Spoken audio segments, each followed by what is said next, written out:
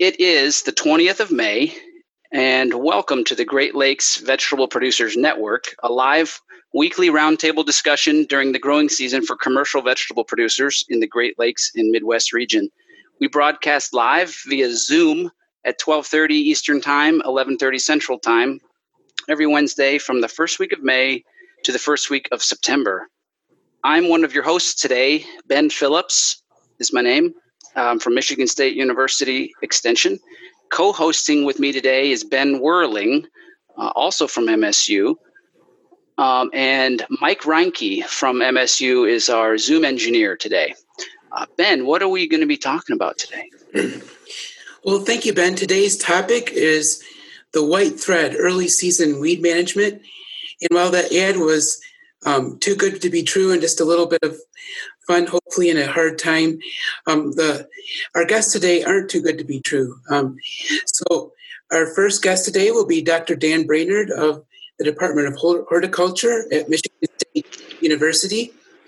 Dan's recent work has looked at different things you can do ahead of seedbed prep, and then combine them with different mechanical weeding tools to make vegetables.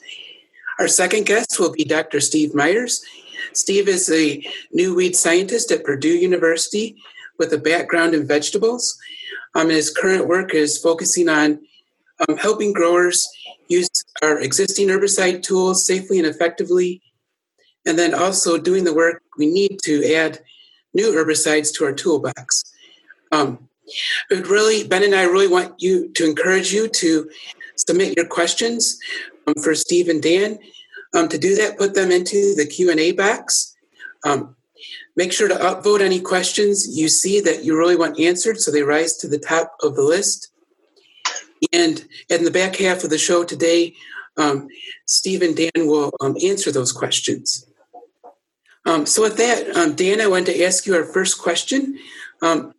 What are some things that growers can do ahead of making a seedbed to make it as weed-free as possible?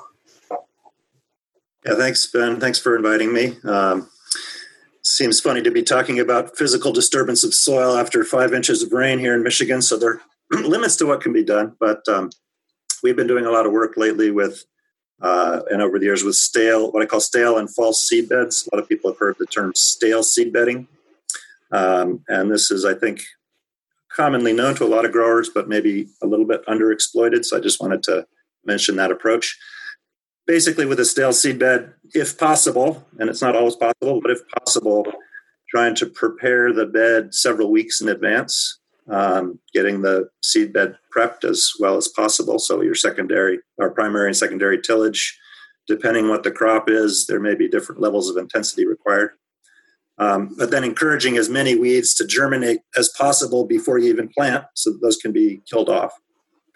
So the idea is basically to drain any weed seeds that are in that top inch or 2 inches of seeds, such that after you plant the crop, they're not coming up. Of course, your strategy is going to vary depending if you're a conventional grower using herbicides or you're an organic grower, but the basic idea is the same. Encourage weed seeds to germinate, flush them out of that surface zone, and then kill them one way or another. So I could go into much more detail if you're interested, but that's the basic concept. I wanted to ask you too, Dan, just as a follow-up. I know on a smaller scale you've been working with some tarping. Has that proved it?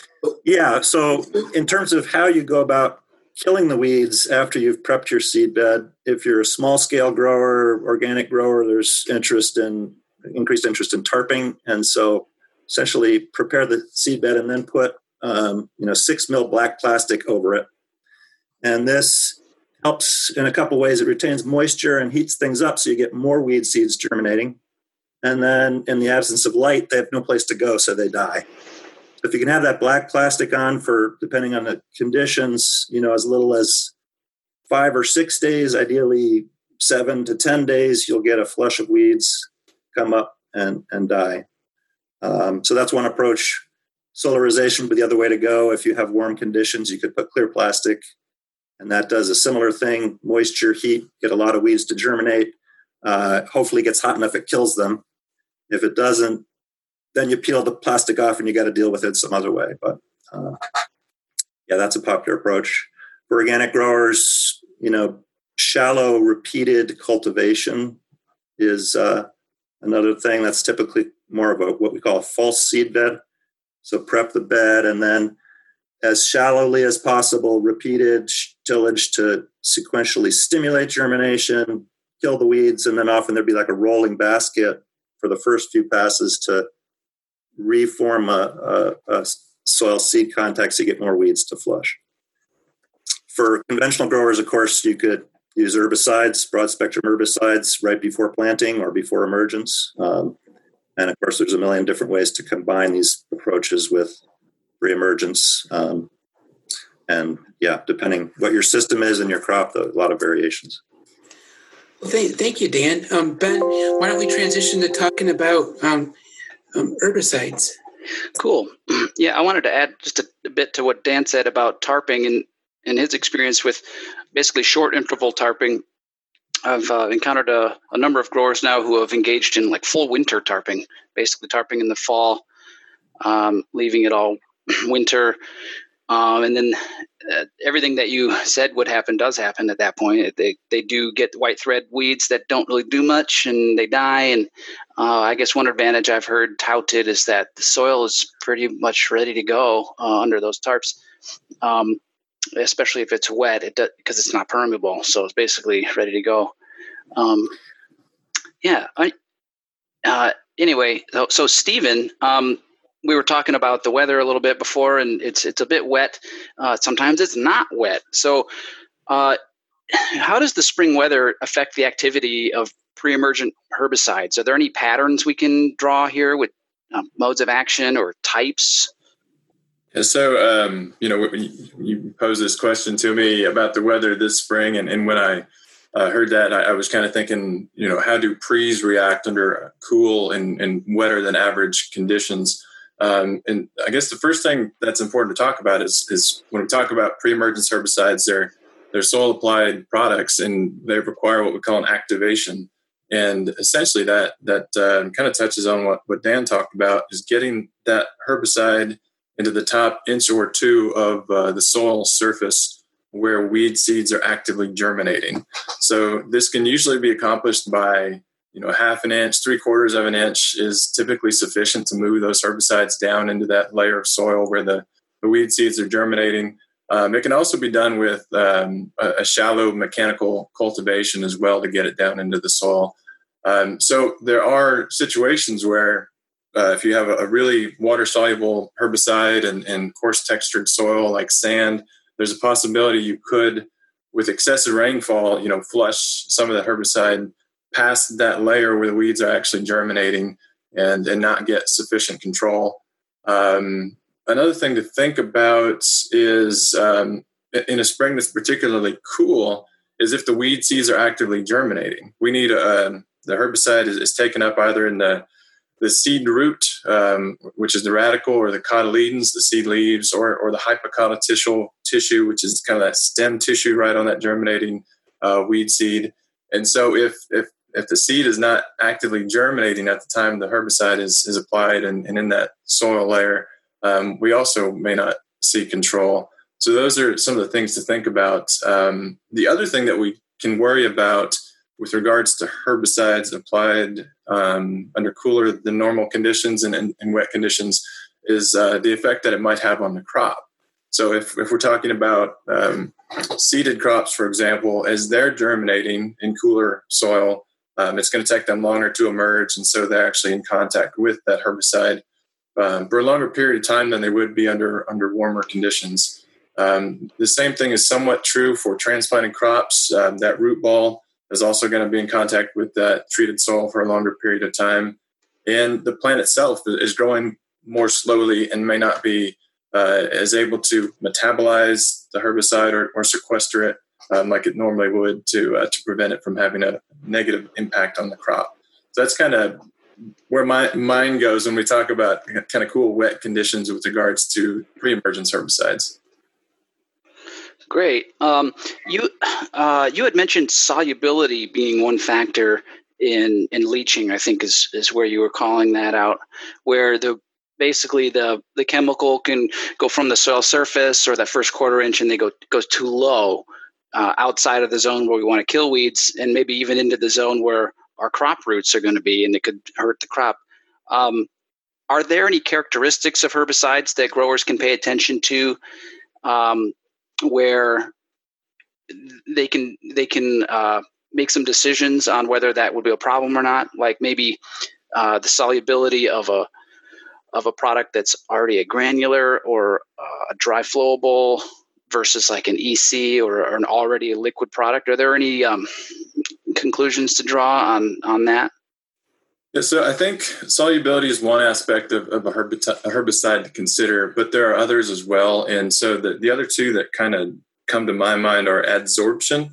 So how readily is that herbicide likely to be bound in the soil once it gets in the soil? So in particularly what we think about herbicides being bound to is organic matter and clays. And that's one of the reasons on a lot of the herbicide labels, you'll see different rates and a higher rate for soils with higher organic matter. And, yeah, I see that a lot. Yeah. So that's because some portion of that herbicide is going to be bound to the soil and not available to the weeds for control. The other thing to think about is actually desorption. So even though some of these herbicides get tightly bound to the soil, some of them are pretty much stuck there irreversibly, while others have the ability to kind of come off that soil and kind of be, quote, reactivated. So those are some things to consider. And one example, if we think about something like paraquat, for example, it's highly water soluble, but it's also really tightly bound to the soil. So once it gets in the ground, it essentially is inactivated. Another one that I tend to think about is chromosome or command. It's also moderately water soluble, but it's less tightly bound to the soil. So it's possible to see kind of later in the season, if you get a heavy rainfall, you might see a late flush of white on either the weeds or the crop. And it's because you got enough water to kind of move that off the soil and back into solution where it can be taken up by the crop and the weeds. So solubility is important, but so are adsorption to the soil and the ability to come off that soil particles. Yeah. I've seen that happen in peppers with command. Yeah, that's interesting. I didn't know what to make of that because it was later on during the season. Where does atrazine fall in that spectrum then? Because that's a long rotational herbicide that so is it one of those types that desorb? Is that the word you used? Yeah, desorption. That's a good question. I don't know if Dan may know that or not. I hadn't worked in corn a lot, and atrazine is really specific to corn. It has a reputation for being highly water soluble, and in fact, one of the herbicides that we worry about leaching through the soil column. But as far as how tightly it's bound to the soil, I don't know offhand. Okay, no problem. Yeah, Dan, you had mentioned earlier, we got 5 inches of rain, that it's kind of a joke to think about dragging steel through the field right now, right? But what if it was just a half inch or an inch and a half or nothing? Does that affect how you go? Yeah, most tools work best with dry soil conditions. I think of things like flex line weeders. There's partly just not going in the field when it's wet and you're going to cause compaction issues with tires and so forth. Depending on the soil type, it's not a super easy answer. Generally speaking, drier is better.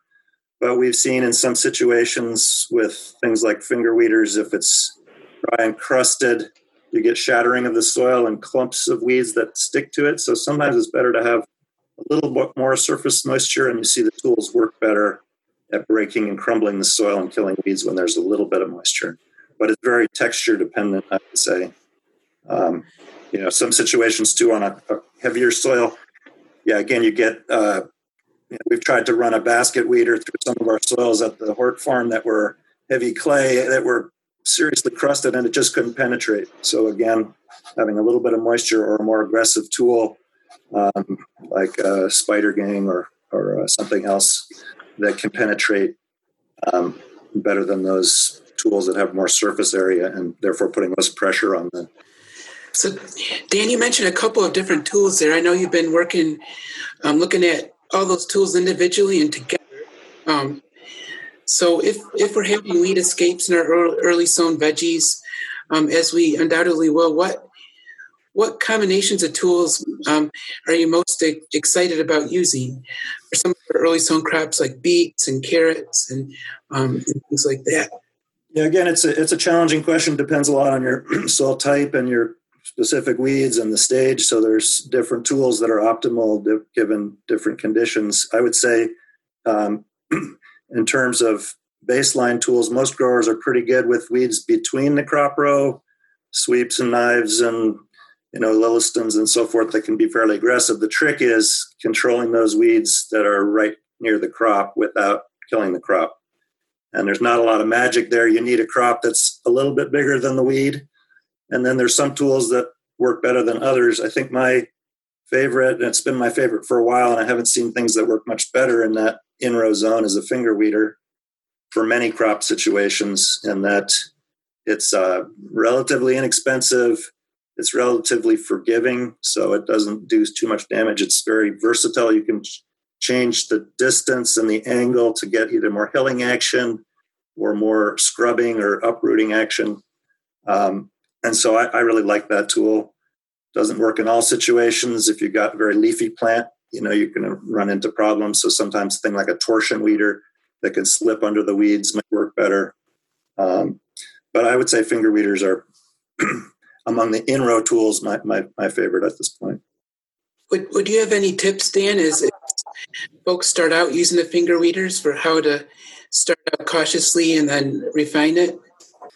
Yeah, you can move the tips further apart. And so we always recommend you start slow and with the least aggressive settings, and then either speed up or make them more aggressive and observe. And once you start killing the crop, back off a little bit.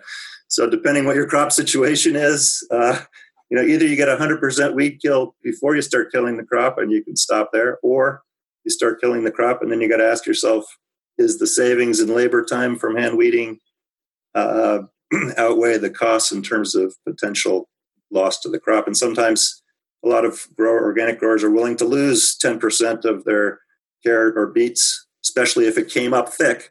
You don't always have great control over your planting densities. So that's one trick, is to plant it a little heavy, and then you can be a little bit more aggressive if you need to. And are there any crops, Dan, that you've looked at where you feel like you've had the most success with those tools? Or like I said, the bigger the difference between the crop and the weed, the more success you'll have. And so transplanted crops, relatively easy. Large seeded crops, corn, beans, cucurbits that come up pretty quick. As long as you get in there early when the weeds are white thread or cotyledon, got a little size to it, they work really well. On the other hand, things like carrots or beets that come up slow, unless you did a really good job of stale seed bedding, and everything works perfectly, you're going to run into issues. We've been looking at finding beet and carrot cultivars that are quicker to come up and have more leaf area early and can tolerate some of that punishment. But a lot of the commercially available direct seeded small crops are very tender and difficult.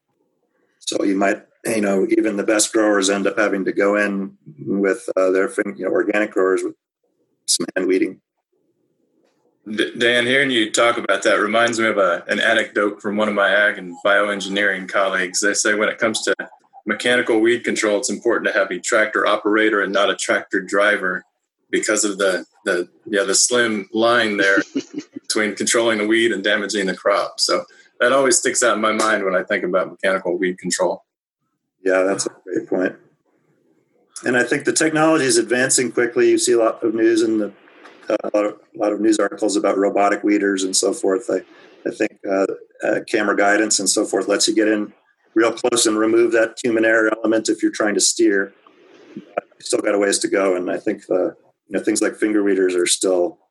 I stood in a field in Switzerland and watched a fancy farm that had the robovators and mechanical robotic weeders. Right next to it was a finger weeder, which was going 5 times as fast, just as effective, and much cheaper. So, thank you, Dan. Our last question for you guys was, how does using shallow cultivation to control weeds interact with the use of pre-emergence herbicides? So One question that I know Ben and I have both run across occasionally is, by doing shallow cultivation with something like a basket weeder, are we going to break the weed barrier provided by our pre-emerge herbicides? So is that something that growers should be worried about, or is it something that's not really a risk? And either of you can feel free to answer. Okay, I'll kind of take an approach at that one. So when it comes to the combination of kind of mechanical weed control and chemical control or herbicides, the first thing I thought of were two examples of where they kind of complement each other. And one is with if you apply a soil applied pre-emergence herbicide, specifically one of the DNA or yellow herbicides, the dinitroanilins, that can be prone to degradation by sunlight. If you don't get a rainfall in a timely fashion to move that product into the soil, you can actually, physically incorporate it into the soil. So that'd be an example of kind of the two together, really with the goal of getting the herbicide into the soil where the weeds are germinating. The second example that I tend to think of are when we use pre-emergent herbicides that have no post-emergence activity. So in that case, using the two in combination is also beneficial. So using a cultivation or mechanical weed control event to create weed-free or near weed-free environment to then apply that pre-emergence herbicide to try to maintain that weed-free state, through canopy closure or the critical period for weed control, whatever your target is. So those are two areas where I kind of think that the two work hand in hand pretty well together. Thank you, Steve. Dan, did you have anything else to add? Or? I thought that was a great answer. I mean, I guess one thing to keep in mind whenever you cultivate is you're potentially redistributing weed seed and stimulating weed germination. So you're going to typically see a flush of weeds. So once you've committed to cultivating once, you got to be ready to come back for the next flush. And depending what your herbicides are, if you don't cultivate with depth in mind, you could redistribute or dilute the herbicide. So there's some things that could go wrong. But I think Stephen made an excellent point of examples where they can work hand in hand. Excellent. And Steve, I was just curious, is Prowl an example of a DNA herbicide, dinitroanilin? Yeah. So that would be Prowl, Arizelin, Treflan, those kind of products. Okay, thank you. I've got a follow-up for you guys. I think, without having said it, I think that we've mostly just been talking right now about bare soil production for the most part. What about folks who may be planting in or they have a goal in mind to bring in more no-till or strip-till type production in their vegetable farm? What kind of I think when I think of no-till, I mean complete no-till, I think like you're probably pretty well excluded from mechanical controls at that point, especially when the seedlings are so young, and you could disturb this residue that might move another piece of residue that moves another piece of residue that knocks over your seedling. But I don't know, maybe I'm not thinking of it correctly. Are you limited to chemical controls when you're doing something like a no-till where you've got a thick mulch or something like that? Well, I think you can't mechanically cultivate and call it no-till, so that one's out. You have a thick enough mulch. You may be able to get away without herbicides, but that's really challenging in our climate, generally speaking, and it also often leads to some problems with the crop itself. In warmer climates where you can get, 4 tons plus of dry matter from a rye crop and mow it or crimp it and plant in a crop that can make it through that mulch, like a corn or a bean, or have a way of transplanting it, you can have some pretty good systems that are potentially herbicide free, but it can also go bad in a hurry if you don't have enough residue. And we've seen that a lot in Michigan. So having some kind of backup system, if you don't have enough residue, there are high residue cultivators, which can kind of reduce the amount of tillage. It wouldn't be no-till, but it's still reduced till. Okay. And of course, having herbicides as a backup is makes it a whole lot easier. a couple other things to think about is if you do have a situation where you have a cover crop and you roll or crimp it, that's organic matter, and so if there are certain herbicides that may be bound to that roll or crimped layer of organic matter, which is your terminated cover crop. So that's one thing to be aware of. The other thing, hearing you ask that question, Ben, reminds me of a lot of times when we are trying to encourage growers to take advantage of biological control, tillage plays a role there as well. Because when the seeds rain off of the weeds, if they're at the soil surface, they can be consumed by different birds and insects and rodents and that kind of thing. So when a grower asks about biological control, I try to encourage them to delay fall tillage, counter to what our plant pathology specialists usually recommend. But just another thing to think about with regard to tillage and weeds. Oh, I'd never thought of that. You brought up a question that I had years ago and didn't even think to ask, though, about pre-emergent herbicides over top of a mulch like that. It's a question. Yeah, I've seen it work and then didn't question it too much, and I've also seen it not work and then wondered why, even if it was the same program. So it made me wonder if rain's even more important in a situation like that than it might normally be, because it's got to get down below the mulch layer to actually be working at the soil level on weed seeds. I would think. Thanks for bringing that up. Yeah, we've been doing some long-term trials at the Swimrex station, and typically using dual in a number of the vegetables in rotation. And you can see very clearly the same rate where we have residue, not nearly as effective in the conventional plots. So you either need to bump the rate up a little bit, or I don't know, maybe there's some strategies of trying to wash that through the mulch, but it's something to keep in mind. Yeah. Interesting stuff, guys. Steve and Dan, I want to thank you for joining us today. So thank you for your time today. We really appreciate it. And we're going to do next is move on to Q&A. But first, Ben, what do we have coming on tap for next week? Yeah, thanks, Ben. Next week, we're going to be interviewing Brad Bergerford from Ohio State University Extension and Nathan Johanning from the University of Illinois Extension. And we'll be talking about pumpkin planting secrets, revealing all of the elements of pumpkin planting for the fall market.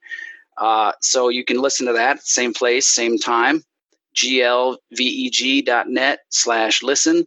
If you've got questions you want to send ahead of time, you can email those to greatlakesvegwg@gmail.com. And as always, this production is supported by the North Central Integrated Pest Management Center. Okay, now we're going to do live Q&A. We've got a couple questions in the chat or in the Q&A box, but we're going to start off with a question that was actually called in to me. And I recorded it, and I'll play it so you all can hear it. And it's directed towards Steve here. It's about a herbicide. It's a herbicide question. Hello, my name is Jeff from Beaverton, Michigan. I have a pumpkin farm, and I was going to put pumpkins on plastic this year. My question is, I have some issues with nutsedge. And I was wondering if I can spray dual under plastic. You get that one, Stephen? Yeah, I did. So I guess there's a couple things to make the listeners aware too. So dual magnum in this case is labeled in a number of states through what we call a 24C special local need label, and Michigan happens to be one of the states that has a dual magnum label and has pumpkin on the label. So it's important to know, if we've got folks from different states, for them to be aware that that dual magnum may or may not be registered in their state, and they need to be aware of what crops it's registered in. So it is labeled for pumpkin in Michigan on that label. The label itself doesn't explicitly say that you can't use it under plastic mulch, but it also doesn't list it as a method of application. It is listed for application to summer squash under plastic, but not pumpkin. So I don't have any experience. I can't vouch for the crop safety in pumpkin under plastic. I think he's got the right track, though, which is to try to manage the nut sedge pre-emergence. Nut sedge is one of those weeds that doesn't care if you have plastic mulch. It'll grow through the mulch. It'll grow through the cantaloupe or the watermelons that are sitting on that mulch. It's a very tenacious weed. So trying to have a system in place that manages it pre-emergence and post is very helpful. The one thing I would recommend is, so even in my experience, best case scenario with dual magnum, which is one of the herbicides we have in vegetables that has sedge control. Best case scenario, I usually get 60 to 70% control is all. That's and from, if it's activated and it's put out before the nut sedges emerged, which is not fantastic. So one of those areas where recommending integrated weed management practices is really important. And so one of the things that I like to encourage people to do, if you have a field that's infested with nut sedge, but all your other fields are clean, quote clean, make sure you remove any pieces of nut sedge from discs or plows or anything like that before you move out of that field or move it from an infested field to a clean field. The other thing that's really advantageous for nut sedge control is crop rotation. So rotating to corn or beans where the crops are really competitive and we have registered and efficacious or effective herbicides for nut sedge is really important. And it's important to note that with a perennial weed like nut sedge, it may take 2 or 3 years before you can, depending on the population, knock it back before you feel comfortable going back into a specialty crop. At least that's been my experience. Okay, great. Thank you, Steve, for answering a question that isn't from your state, but has to do with that other state's special label. I'll just let the audience know that I communicated with Jeff before this call with some other weed scientists from Michigan as well. So Steve has been pretty well served, I think. But if you've got, as Steve mentioned, a pretty specific herbicide question that does pertain to a special local needs label in your state, it's always good to reach out to the resources within your state because they probably know best. So thanks for handling that, Steve. All right, we got a question here in the Q&A that's been upvoted. Here it is. What's your take on robotic weeder technology that you've seen? Are you excited about it? Will we see widespread use in the next decade? I'm excited about it. I think we will see gradual increase in use, especially with cost of hand weeding and interest in organics. Another thing I like about some of the technologies is they're not many, but I think there's some coming online that are sort of scale neutral in the sense that they can be used from very small scale out in the garden up to larger scale. I've got one right now in my garden. I'm stuck at home from the coronavirus and got it's basically a Roomba from a company called Franklin Robotics that roams around. It's got a little weed whacker on the bottom. It senses the crop, moves around. It's solar powered. It's not perfect. It's far from perfect. It doesn't control all the weeds and it only gets weeds at very small stage. But it's one example of a type of robotic weeder that will likely get and already is getting scaled up to use in other crops. Many other examples that are exciting. I think at this point, I haven't seen too many that are really commercially viable for our scale farmer in Michigan. Like I mentioned earlier with the things like the finger weeder, I think some of the steering mechanisms and being able to get in really close to the crop at this point is a more cost-effective way to get a similar result. But I think we're headed towards better detection and discrimination of weeds, in particular applications to herbicides where you could target little weeds without hitting the crop. I think we're headed that way. Yeah, great. This next question was also upvoted. They're asking if you guys have any tips for banded, hooded, or between row sprayers. And a secondary question to that was, would you recommend contact or systemic herbicides for that purpose? Yeah, that's a good question. So again, I think this is one of those situations where the hooded sprayers are great, and we're seeing a lot more use of them for between row application of herbicides. It's another one of those scenarios where the operator of that equipment, has to be cognizant or aware of their equipment. So the hood only works if it's held near to the ground, right? So if you lift it too far off the soil surface, it's possible to get drift from the nozzle onto the adjacent crop. I don't have any particular favorite model or anything for banded sprayers or hooded sprayers or anything like that. As far as contact or systemic herbicides, it's going to kind of depend on your cropping system and what weeds are present and how large those weeds are. So I don't know, Ben, if you have any more information about the production system that the question relates to, or I've got an example, Ben, if it's okay. Go for it. So one of our growers, some of our growers who have transplanted vegetables, not surprisingly, especially crops, have a limited herbicide toolbox. And there's a relatively new pigweed that is to the pre-emergence work off. And they've been trying to figure out how to tackle it. And one thing they've been interested in is hooded sprayers. I don't know if that situation is specific enough for you to provide comment on, Steve, but if anything would make that job more effective or easier, that'd be great. I know that they're using, I believe, glyphosate. I think AIM is another common product that might be labeled, but.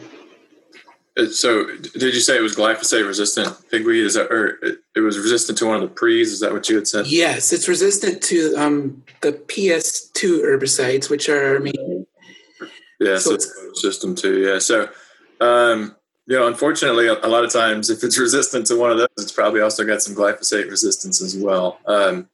So I guess essentially if we're going to look at a contact herbicide, we want to make sure that we target weeds that are small primarily. So things that, have just, say 3 inches tall or less and maybe 4 true leaves or fewer. So make sure we target small weeds. Make sure you get ample coverage because, we need to make sure that we essentially any green tissue that's contacted with a lot of these is what's going to become necrotic. So coverage is key. Targeting small weeds is key. Those things are not unimportant, but perhaps less important with a systemic where, the product actually moves through and can kill a larger plant. The contact herbicides are usually more quick acting if that's important to the producer. Something like paraquat, 2 hours later, you can see the symptoms from it. Whereas something like a glyphosate may take 7 or 10 days before it starts to turn yellow and maybe 10 or 14 under cooler conditions before it actually kills the plant. So that's important.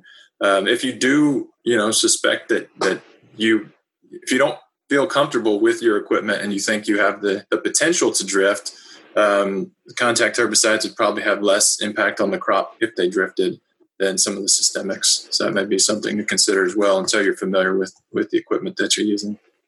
Yeah, I think the crop would be an important factor too. Some folks like to use Roundup between plastic rows or paraquat, and they might take like an ATV or 4-wheeler with like a Tractor Supply Company, a little sprayer off the back, and hit that row middle. But for a crop like tomatoes, they're so sensitive to Roundup that even with a hooded sprayer, you really run the risk of maybe not this year, maybe not 5 years from now, but 1 year they'll get smoked. It's just it'll happen. So some crops are a lot more sensitive to that kind of thing. So this question is really, the heart of it is really about escapes for between row weeds. And Ben Whirling shared a neat video with Dan and I I don't know if you got it, Steve, but it was a video of a product called the Weed Zapper, which is basically like it's like a herbicide wick that you have behind the tractor, but instead of actually being a herbicide wick, which is like a bar that's soaked in herbicide, and you wipe it across weeds that are taller than your crop, instead of that, the Weed Zapper is just a piece of metal that's got like 50,000 volts of electricity running through it. And when weeds touch it, that completes the circuit, I guess. I've heard it's marketed as systemic because it goes all the way to the root. What do you guys think of that? What do you guys think? Is that safe? Is that safe? Is it also proven? It seems kind of new. I have close to zero experience with that, so I guess I don't feel qualified to say, but sure scares the hell out of me. I think you have to, speaking of safety, you got to be really careful with, I didn't realize 50,000 volts, but up there in the 15,000 plus volt range, you don't want to mess around. But it depends what you're comparing it to. I think some organic growers who might be trying steaming or flaming, it's more energy efficient in the sense that it's targeting this electricity is going right through the plant, and it is more systemic also in the sense that it's being passed right down into the root.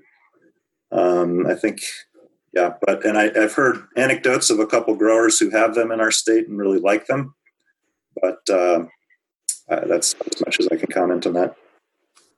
Yeah, I think I'm in a similar boat. I know a lot of our weed science colleagues are really starting to look more into electrifying weeds or electrocuting weeds. So I think we'll see a lot more information coming out in the coming years on best practices for using electricity. I guess the one thing that I've done a good bit of work with wicking, like you mentioned, Ben, and kind of along the same line. What we want to make sure people realize is that this kind of management of weeds above the canopy of the crop, it should be really focused on escape weeds and not really a primary method of weed control. So ideally, we'd still use all the other cultural and other weed management practices we have to try to avoid getting to that point, and then use things like a wick bar or in this case a zapper to control those escapes only. So it's not a standalone kind of weed management program. Mm-hmm. All right, thanks for adding that context. All right, we've got one more question in the Q&A here, and then after that we'll go to the phones, see if anyone wants to ask a question live on the phone. So the last question is, how do we balance the additional tillage in a stale seed bed approach when we know that the more we till, the more we affect soil health?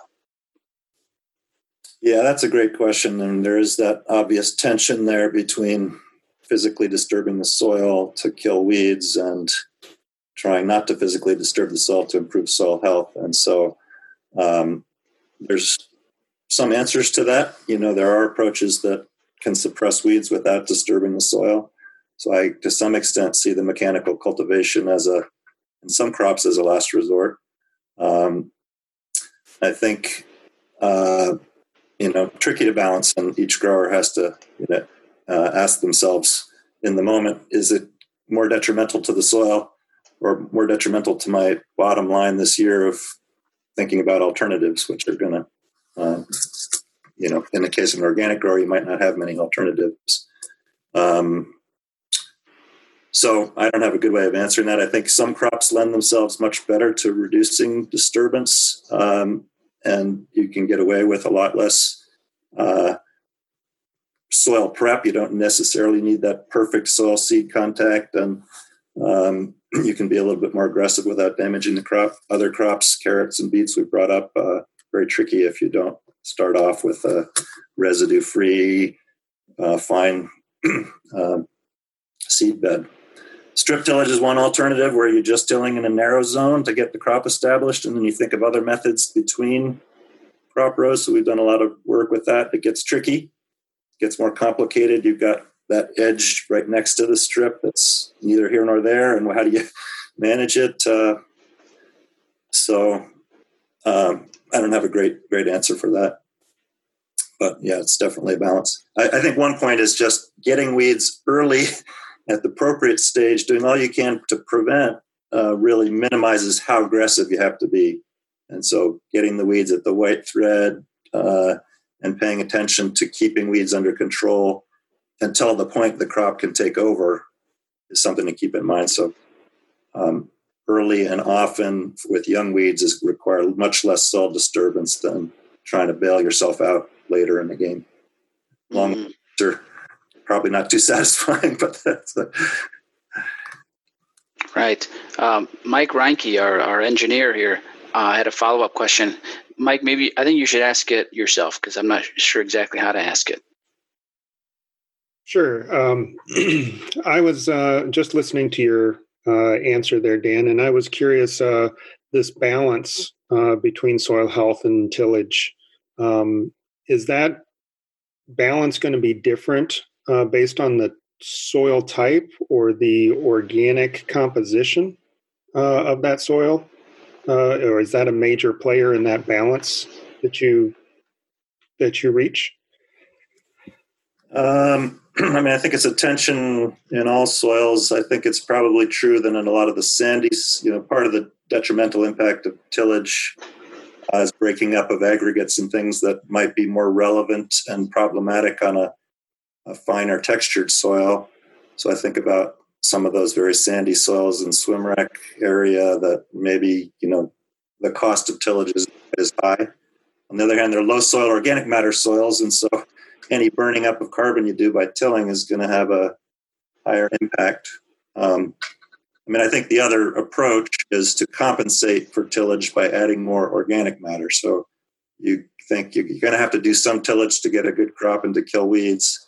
But you want to pay attention to adding soil organic matter back, either through cover cropping, additions of compost or manure or whatever. And so I think there's some very sustainable, high quality farms that do a lot of tillage, but they just compensate by aggressively paying attention to adding and protecting the soil organic matter they have.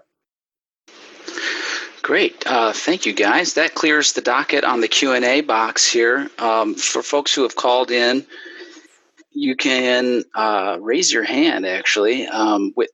With your phone, you can push *9. What that will do is we will see your little phone number in our little attendance box, and the little hand will come up, and that means that you want to say something, so we can unmute you. Now's the time to do that. So we'll wait just a few seconds for any phone participants to raise a hand if they've got a further question.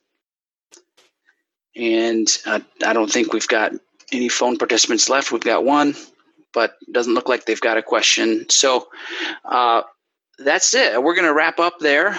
Thank you again, Steve Meyers from Purdue and Dan Brainard from MSU for taking the time out of your day to talk to us about the white thread and early season weed management.